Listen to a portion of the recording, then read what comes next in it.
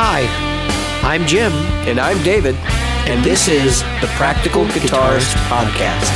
The podcast for people who eat, sleep, and breathe guitar.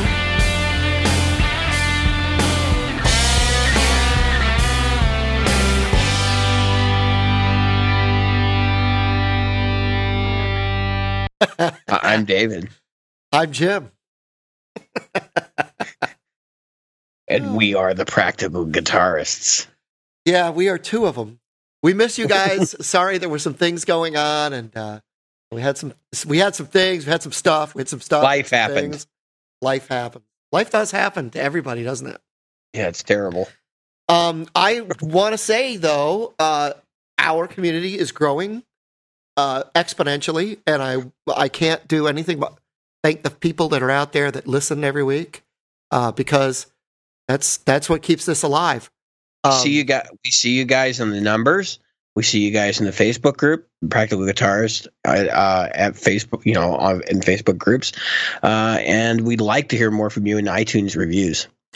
Yeah, iTunes and email. And yeah, you can direct message us, and nobody's going to be, you can.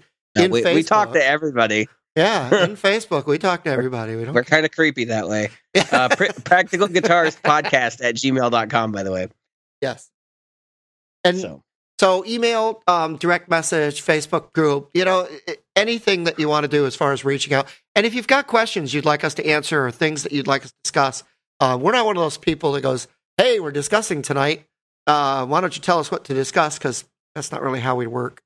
There's a really funny sentence here in my notes for today. Yes, because I keep a notes file for every day, and I'm going to read it, I'm going to give some context afterwards. But thank you for the email.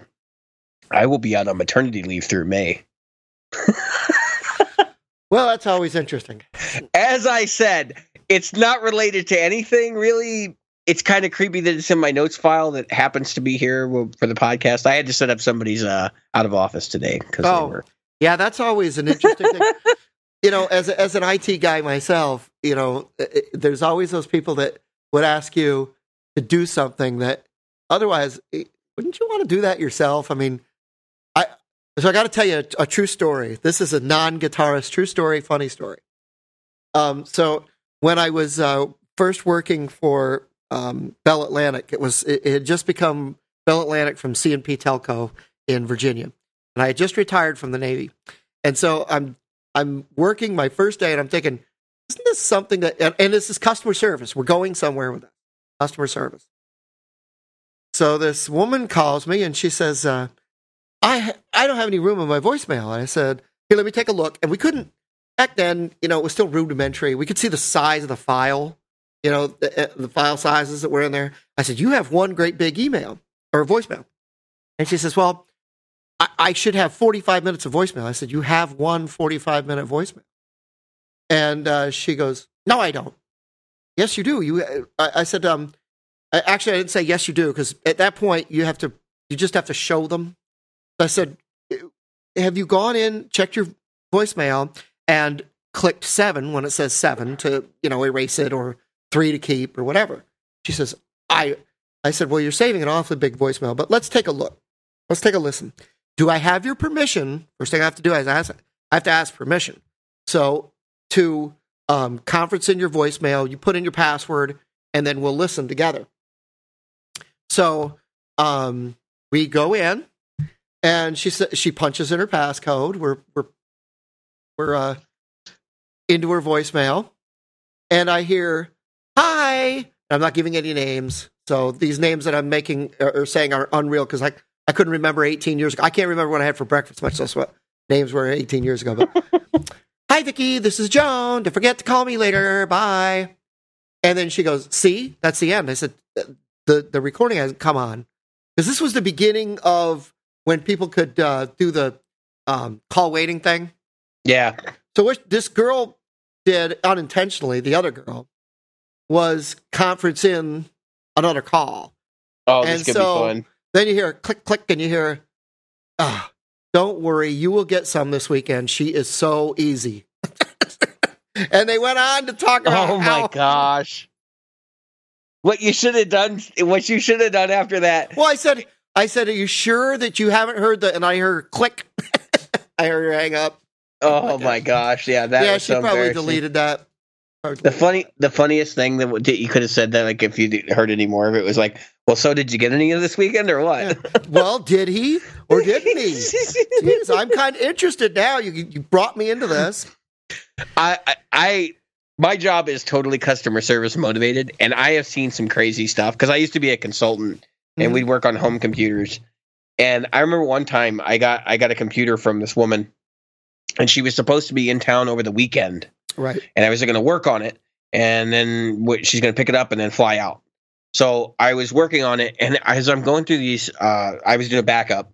Yep. And as I was verifying the backup, I started looking, and I realized, oh my God, there's photos of women's vaginas on here. Oh my gosh. Like hundreds of them.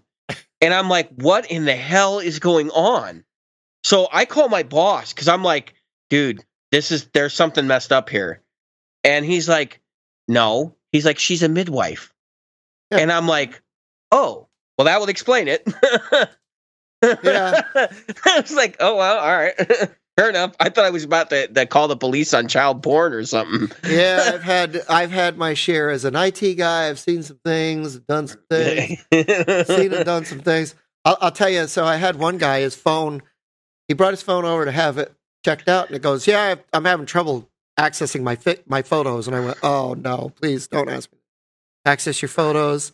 And he goes, "Oh, I just need you, Jim. I just need you to take a look at this." And I said, are you sure? I said, I don't want to look at it. I said, you know what? I have a phone. You can swipe left, swipe right, swipe up and down. It doesn't matter. You're not going to see anything embarrassing. I said, but I just don't like to get into other people's phones. Yeah, I do not feel comfortable. That is your safe space. Do not give it to me. Right. And he goes, there's no problems in here. It's no problem at all. So I go in. I said, yep, here it is. And the first photo that opens up is an upskirt photo he took at the airport. Oh my God. And so my God. Yeah, I reported it. But it's like you realize that this phone, first of all, we pay for this phone. It doesn't belong to you. It's not your phone. Yeah. It's not your personal phone. Which means that anything that's on there does not belong to you. And the reason for that, I mean, when you got to think about this, is that when you are carrying a company phone, it means that you are carrying their brand and they have rights to do it. So let's talk about customer service. Today, I had to call customer. I had to call Fender because I was updating software on my Mustang, and I'm trying to get, or I'm a Mustang GT, which unfortunately is not a car parked in my driveway, but an amplifier sitting behind me. And I had to do it. I couldn't do it Wi-Fi wise, so I had to go into it with the computer, and I'm updating it. And I call the guy, and I say to him, can you tell me what's going on? I mean, I've had this running for over an hour, and it's not working. And then he says to me, well, Jim, it looks like you should be fine. I said, well, the software and the computer's running, but the amplifier doesn't say anything at all. And then I go to look, and he goes, "Oh, I've had people call me and say it's taken overnight." So anyway, I get another guy later that day because it's been 9 hours. I left it at home. I went to work, came back, still running. Went to 7-Eleven, came back, still running. I said, "This seems an awfully long time." So I went to I called again, and the guy goes, "Do you see anything on the screen on the amplifier?" I said, "No, I told the guy this morning, totally blank." He goes, "Oh, it should be saying updating. Go ahead and unplug it from the computer and blah blah blah. Because if the amp's not doing anything, it's not doing anything." And so I rebooted the computer. I ran it again. It took like 45 seconds. And he goes, "I've never had to take more than 5 minutes on even the slowest computer." And I said, I said, "All right, well, I'll try. I don't want to keep you. I know you're busy." I really didn't want to keep the guy. I didn't want to keep the guy in the morning. But it was like, I just want to get him off the phone. I'll just tell him what he wants to hear and get rid of him. Let somebody else deal with him later. And it really kind of ticked me off. It just left a bad taste in my mouth. This is basic stuff. It's your application. It's not a difficult application. And you should know, if you didn't write the instructions, or if you're the company, you don't have good instructions, you guys should know what I should be seeing on both ends and what I should be, expecting. Now, if the amp said it was updating, that would have been something different. But I told him the amp was totally dark. Nothing. And that was wrong. Yeah. Not impressed.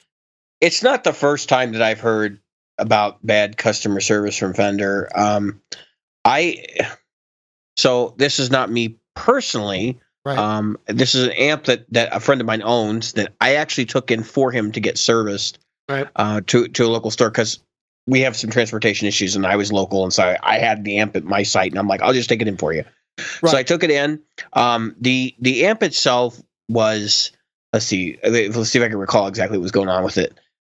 There was no gain channel. It's a Hot Rod Deluxe, by the way. Yep. No gain channel. You'd hit the gain channel and it just would cease to work.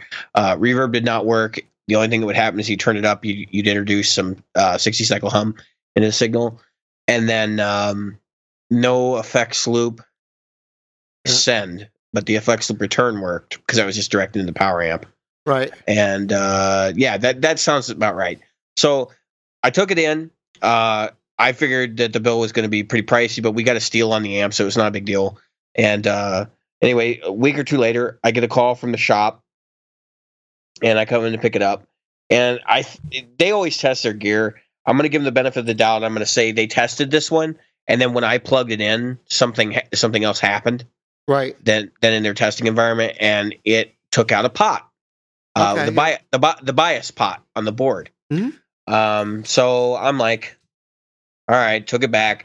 We troubleshot it in the shop, and at the time we didn't realize it was a pot yet. But Pat over at Good Time says, yeah, I think it's probably something to do with the end of the preamp section, possibly the power amp section. Right. So after we played around with it, he took it back in. He said it'll be about a week, and then he's like, we'll get back to you. So I talked to him about a week later because we talk pretty regularly anyway, and he says, it's the bias pot on the board. He's like, it's no big deal. It's a $15 part. I'm not going to charge you labor because we should have fixed it already. So he says, we'll order the part and we'll get it fixed. This was in the first week of December. Okay. I got the amp back this week. It was done. Wow. It was done last week. And here's why. Okay. So they called up Fender because apparently this bias pot is specific to their amplifier. All right. So they call up their parts department and they say, we need X bias pot. And they say, oh, sure, we'll get it out to you right away. So they received the part, and it's the wrong part in the right package. Okay, so they ship it back. Oh, yeah. Okay. Okay, so they call Fender, and they're like, we need to get the right part this time. And they're like, oh, yeah, we'll give you a tracking number here in a few minutes. No tracking number. Oh, a couple days go by. They call back. They're like, what the hell? Where's our tracking number? Oh, we don't have the order in the system. We'll put it in now. We'll send you the tracking number. Of course, no tracking number.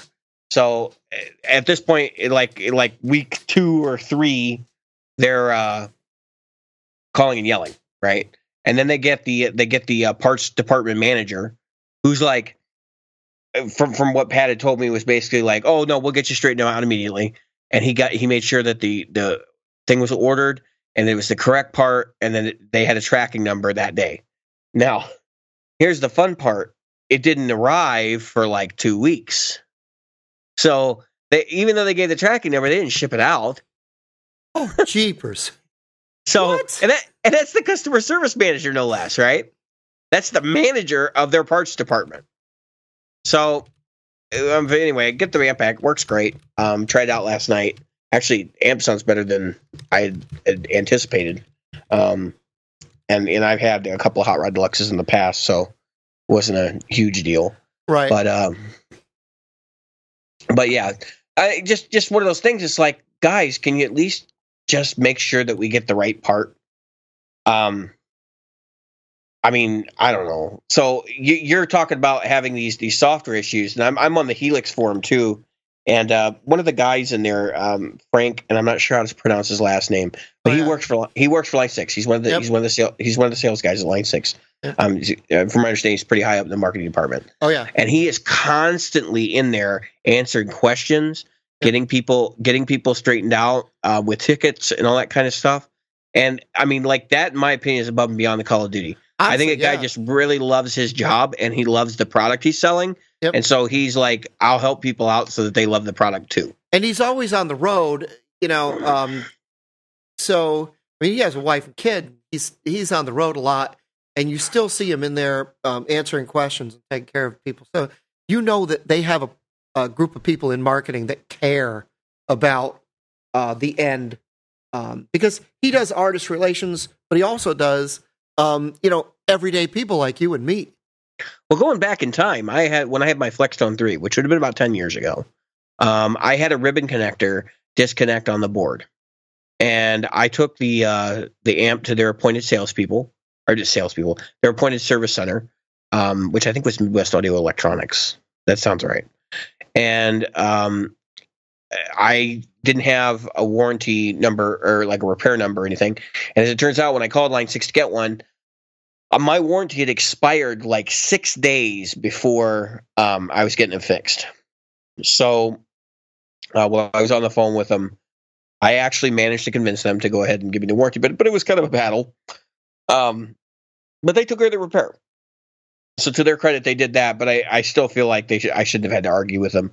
And that was a manufacturer defect, having a ribbon cable disconnect on the board. Right. I mean, basically, Midwest Audio Electronics, all they did was hot glue it in, so it wouldn't come out anymore. But again, I think it was still like a $75 repair, because anytime you have electronics repaired, it costs money. Yeah. And but it's just one of those things where it's like they've always had reasonable people in their customer service department. If your warranty expires 6 days before you need a repair, they should cover you. And most companies should cover you. Now, I've heard horror stories about companies that won't, but yep, I've heard horror stories about the company that you call and they go, well, we're closing for today. Yeah, but this is the last day of my warranty. Yeah, well, you can call us tomorrow. Yeah, okay. This reminds me of a time with Dell. I call them up. I'm like, I need service on this laptop. And they said, well, what do you need serviced? And I said, well, let me ask this question first. Am I under warranty? So I verified the warranty. Yep. And I'm out. I'm out by like 3 months for this client. Yep. So I told him, I said, all right, guys. I said, I want to buy the extended warranty. And he goes, well, you're calling in for service, right? And I said, no, I'm calling in to extend the warranty. And the guy on the other end's like, you're calling in for service. We can't allow you to extend the warranty. I'm like, damn it. Yeah. So I called back 15 minutes later, hoping to get somebody else. And I did get somebody else, but they logged it on my account. I was like, crap. Yeah, I did. I've done that though. What I would do with Dell, with my clients, I would go in and verify, because you can go in and verify by serial number. You've done this. Dell.com/support. Verify your serial number. It's under warranty or it's not under warranty. Oh, guess I better extend that warranty. There it is. It's extended.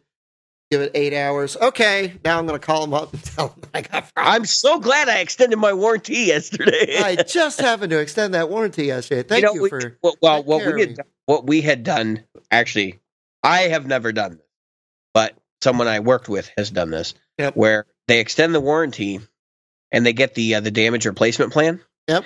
And then they just back over it with a car. Yeah. So that way, doesn't matter if it was covered under warranty. That's right. Extend the damage replacement plan. And then shoot it with a gun. I accidentally with a negligent discharge. I accidentally threw it off a bridge.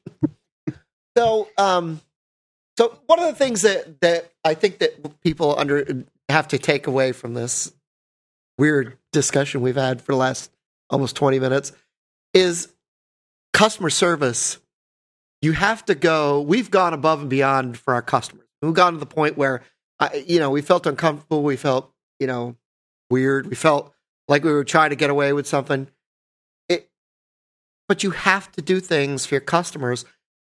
I think that what a lot of customers have is there's an expectation that stuff is perfect when you walk out the door. Right. And you can't have that expectation.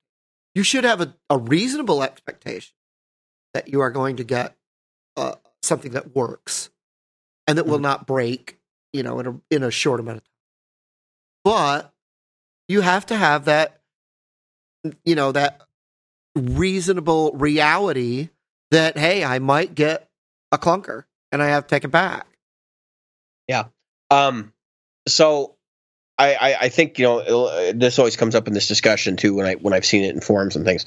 They always talk about, boutique small brands and what their level of customer service is versus bigger brands. And yep. Yes, I would say you're probably more likely to get a replacement or a repair out of a smaller brand for free, even if it's not covered under warranty, because you can be reasonable with those people and they'll listen to you. Yep. They're just one guy making a decision, or two or three or whatever. It's a smaller number, and that can help.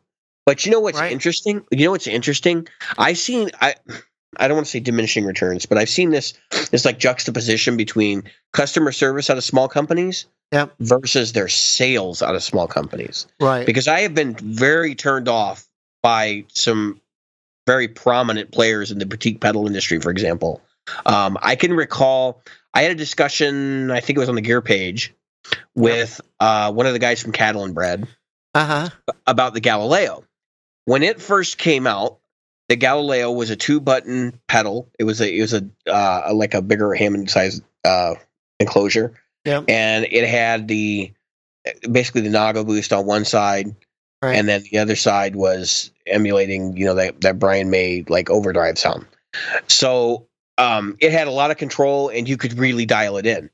Well, when the Mark II came out, they took it down to 1 foot switch, and they took like half the controls away. And they said, well, nobody uses those anyway. And my comment in the thread was, no, I mean, yeah, nobody may use them, but you should offer them as an option. Right. Call it the Galileo Deluxe or something, because there are people like me who would like to have those extra options. Yeah. And they were like, no. The marketing guy was like really a jerk about it. And he was like, no one wants those. And I'm like, what? Well, I do. And he was like, well, we're not selling to you. I'm like, what? Who pissed in your Wheaties? You're not selling to me. Do I? Yeah, you're not selling to me now. You're not selling to me now. Like, you just done pissed in my Wheaties. You are right. You're not selling to me. Move along. I made it a point. I kept track of the guy's name. Yep. And on the gear page. So when I bought I actually bought a Galileo. I bought the Mark II. I know. You can't find the Mark I's. So I bought the Mark II just to see what it was all about and what it was like. Yep. And I actually really liked the pedal, but I just didn't have a use for it. So I ended up selling it. Right. But I bought one, and then I sent the guy a picture of it when I bought it. And it was like, just so you know, I bought this used, so you didn't get any money. Yeah, I just want to make sure you know that because I bought it used, you don't get anything out of it. I mean, not anything extra. I don't want to. Okay, so this was before the founder of Cattle and Bread passed. Yep. And I don't think this was him. I think this was one of his marketing people. Yeah. And it was just one of those things. It left a really bad taste in my mouth. And I wouldn't subject myself to that again. Like if you're a boutique guy and you're trying to sell your product, just do yourself a favor. Don't be a jerk to people. Well, the truth is, it's fine to disagree, but there's a way you handle it. Customer service represents your brand. Right. When you look at the way that customer service handles you, I don't care if you're going to Walmart to return something and the woman behind the counter or the guy behind the counter is busy, on his cell phone or, just staring off into space and not taking care of you or taking care of you. I mean, those are things that those speak to your brand. Yeah. And any time that you're rude to customers or you don't take the time to, at least try to fulfill their needs, then you're not doing your job. You're not servicing your customer. It was just one of those things where it's like the way I felt treated was like the company was like, I'm too cool for you. Yeah. Yeah. And it's like, that's the ego. That's the part where you are too cool for me because I'll go buy from somebody else and pay more money. We are so good. That's like jazz musicians. That's what they do to me. This music is so good, you're going to think it sucks. You are right. You don't know the right people. Yeah, exactly. That's what it boils down to. They're like, you suck, Jim, so you won't like our music. So, yeah, I think customer service is probably the top. It's the key. So, anybody that's got some ideas about customer service, maybe your horror stories or your good stories about customer service, send them. We'll read them on the podcast. Yeah, because we'd like to hear about them. And I know. like to share them. I know of one listener in particular, Dan Kish, who has some horror stories with some service he's had done to his instruments. Oh, really? He should definitely write in. Oh, then yeah, we definitely invite you, Dan, to join us with some customer service stories. Yeah, let's talk about your fretwork and all that you've had done. Oh, geez. So I was on the Shang-Zi site. Now I'm not picking on Shang-Zi. Oh, here we go. No, I'm Let's not. Talk about customer service. I'm not. But I was on there today because somebody said never again, and they were complaining about the guitar on there. And then every single person that got on it was like, "Oh yeah, all you really want is a Gibson," and blah blah blah blah blah. That's not. He never even said that. I had to laugh because there's this preconceived notion that people have that as soon as they see something, and this applies to just about everything in the world, I think, this preconceived notion that, oh, I know what that person means, so I'm going after him with this. Even though he never shared any of the stuff that they accused him of. And he never made the complaints that they said he made, or that they assumed he made, I should say. I'm going to make some assumptions here in a moment, just so we're clear. No, go ahead. I'm going to assume that there was too much glue on the guitar, and that the fretwork was abysmal. Yep. The nut was bad. Yep. The tuners sucked. The bridge was horrible. Yep. The pickups were awful. Yep. The top may have been off center. Yep. And I'm just going through the list of problems from mine. That's what he said. And even after he had done all the things that you are going to do to yours, that other people have done to theirs, still couldn't get it into where he wanted it. But of course, by the point that he'd taken it past the point that he could return it. So, okay. So I'll give a little brief update here. So where I'm at with mine right now, I haven't done the bridge yet, and I have not done the pickups. I've done everything else. I've done the nut. I've done the tuners. I've had a fret job. Yep. I've except the electronics, and that's basically the electronics and the bridge are the last two things to go. I was looking at bridges the other day, in fact. But I will say this: I've had the guitar like 2 months now, and I'm starting to bond with it. But it's not the same kind of bonding that I've done with my nicer guitars, where it's like I love these instruments because I play really well with them, right, and that fit my physique and everything.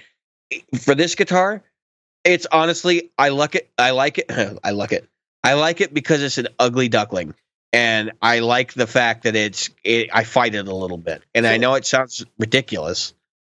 So also, it has the worst action of any of my guitars. The worst? No, the lowest. Oh, really? Okay, yeah. I got to say this. I'm gonna say something. So I play. You know that I've been looking at some instruments. I looked at a D'Angelico 335 type model. It's a DC XP, something like that.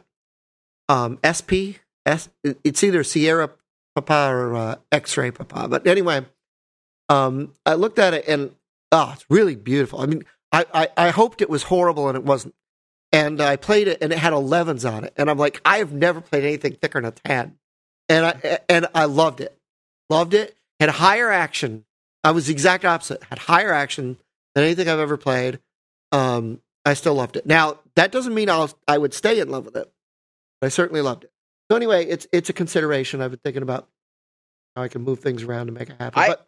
But here's the thing. So what I was getting at is, so have you ever seen the movie with who is it, Jack White and Jimmy Page and it might get loud. Yeah, it might get loud. So Jack White is a guy who says he needs to fight with his. I think I brought this up before. I think he's full of crap, but and he wants to squeeze the notes out of it. Where the Edge is the exact opposite, and Jimmy Page is like in the middle. so Page, he's famous for Les Pauls, but he plays. He played Dan Electros and made them sound like $1 million. Exactly. So the point is sometimes it's just like a song. You ever had a song that when you first heard it, you were like, "What a pile of shit!" Oh, this thing is such. Then it becomes an earwig. Then it becomes something you love. I can tell you that almost everything from Michael Jackson that I heard in the late 70s and early 80s, I hated when it first came out. I was like, oh, yeah, like Man in the Mirror, Man in the Mirror. Oh, geez, Thriller, all of that stuff. I hated it when it first came out. Hated it. I was like, what is this? Beat it. Fat. Bad. I liked the Weird Al better than I liked the original. And then there was a switch, click, and I one day I listened to it with a different pair of ears, and I went, "Wow, this is incredible. This is genius. How did he take something that's so simple, turn it into such an incredible sound?" And it's the same with an instrument. I think that sometimes when you are forced, like you're forced to bond with it, it's not like you're going to truck it over to China and return it, right? So you're kind of forced to. Yeah, I'm gonna, and then you start to find the little things that you like about it. It's like your kids. Exactly what's going on with me. It honestly is. Like you're absolutely right. And it's okay. So I'm not recording with this guitar. I'm not playing live with it yet because I don't have the pickups in it. Right. But I actually prefer a little bit higher action because I don't like the fret rattle and stuff. Right. But on this particular guitar, the way it's set up, the shop did a number on it and made it really good. And I like the way it looks. Yep. It's not the most comfortable guitar for me when I'm sitting down, but standing up, it's great. Yep. And I'm just falling into it. And it's one of those things where I'm forcing myself to play it because I don't want to throw money away. Yep. So I'm happy with it. The truth is now that's interesting. That's an interesting statement because I've never been a sit-down player, ever. Mm-hmm. Mostly because when I started playing, I was really small and the guitars were huge. Kind of had to be over them, and but kind of developed from there. Plus, anytime that I performed, it's always been standing up at that point. So, I found Les Pauls really comfortable because I stand up with them. But I'll be honest, if I'm sitting down, I really don't like a Les Paul in my lap. I prefer the Jackson when I'm sitting. Yeah, because it's got all those comfort contours, and and as we are both aging, those beer guts and things like that really fit real nicely with those comfort contours, right? Yeah, and the Jackson is one of those things where at first I was like, and even now sometimes I'll because if I'm being a visual player. If I'm looking at the fretboard, I can't stand it because it has no fretboard markers. Mm-hmm. I've been thinking about doing what Steve Vai did and putting a little glow in the dark. Well, actually, there's dots, but they're on the edges. I've been looking at Kiesel for a while, and they actually have the Luminolay, which is basically it's a glow in the dark system. And I saw a guy the other day. It's ingenious. I got to bring it up. He had rigged up UV lights that go inside the case with the guitar to charge it up before he plays it. Yeah, so he just flips the switch for 5 minutes, and then when he's done, he turns it off, and he's ready to rock and roll, and he can see it all night long on stage. I don't know if it was Vi. It was somebody like that he did the LEDs. Does yeah? Well, that's what he does. The tech holds a flashlight over the things to charge them up. So when he hands the guitar over, and they're lit up. It's the same material that they use to make night vision sights. Yep. For guns, the Trijicon stuff and all that. Yeah. So basically just charge it up with a flashlight. So how are you looking? I mean, obviously some things have been changing in life, but you're still thinking about that Kiesel? Yeah, I'm pretty much set at this point. I'm going to get a Vader. I'm not sure exactly what color I'm going to get. I'm looking at, I guess it's called Grabber Blue, but it reminds me of a Nissan GTR. Yeah, and a lot of their colors are very similar to exotic cars. They have Ferrari Red, and it's actually called Ferrari Red, which makes me wonder if they're paying a licensing fee. Yeah, And it looks Ferrari Red. I was thinking about getting that in black, Where Ibanez called it muscle car red. It would be Ferrari red with the black logo on the body because it's headless, and then the neck would be black ebony, like the darkest ebony I can get from them. Yeah, I like the picture in my head of that. Did you see? You saw that SG I sent you today that musician's friend had. Mm-hmm. I thought of you instantly because there was a floating tram on SG. Okay. So we're talking about this before we finish the episode. SGs. I've got a proclivity for SGs. I like them. Mm-hmm. I just realized today, like, I was thinking about all these other Steinberger players, right? Because they're headless guitars and stuff. Like, who has made the transition from an SG to like a Steinberger? You know who's done it? Who? Buck Dharma. Oh yeah, Buck Dharma. As a matter of fact, his new guitar is called it's got a nickname. Richie told me the nickname of it. Because Richie's guitar is Slime. His Green Music Man. Mm-hmm. It's Slime or Slimer because Dharma's got the cheeseburger. That's it, the cheeseburger. Yeah, that's the Swiss cheese looking Steinberger he's got. Yep. It's gonna really suck if Gibson goes under because they own Steinberger. Yeah, and Steinberger will cease to exist. Gibson's not going under. They're just going to move that. They're going to move some players around. I think they may sell that brand off though, and I think they may also sell off Kramer. It's a possibility because those things could help generate some income for them to help get their debt straightened out. Is Kramer really selling? I mean, when was the last time you saw a Kramer? They apparently build Kramers now. I know they do. And I know they do custom shop Kramers. Yeah. So my big thing is like, okay, fine. Charvel made kind of a sort of a comeback, and Fender's done pretty well with that brand. Yeah. So why wouldn't they sell off or try to make a go of Kramer? I would love to see some guitars with banana headstocks again. Well, let's call this a day. Yeah, that's a discussion for next week. So if anybody's got some customer service stuff to talk about, even if it's not guitar related, as we did, customer service horror stories, customer service joyous stories. Ooh. Whee! And let us know again in the comments and give us some feedback. Yell at us, scream at us, talk to us, laugh with us. Talk dirty to me. Laugh at us. Believe it or not, all these years that song has been out, I just now learned it. I literally was learning it when you were asking me if we were going to record tonight. Is that Poison? Yep. I was sitting there doing that.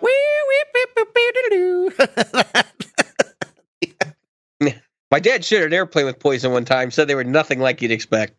Oh yeah, no, they were probably just everyday normal business guys, right? Those guys made a lot of money, and they knew how to make money. Yep. It's one of those things. With the exception of one member, they're just true businessmen. The drummer, I can't remember the drummer's name. I have face really hard time right now with not singing "Every Rose Has Its Thorn." Every rose has its thorn. It's like every night has its dawn. And that should be a freaking country song, not an 80s metal tune. That's when all of the country guys went, we could do that too. So that's funny because the story behind it, if I remember it right, who's the lead singer for Poison? He had a TV show. Bret Michaels.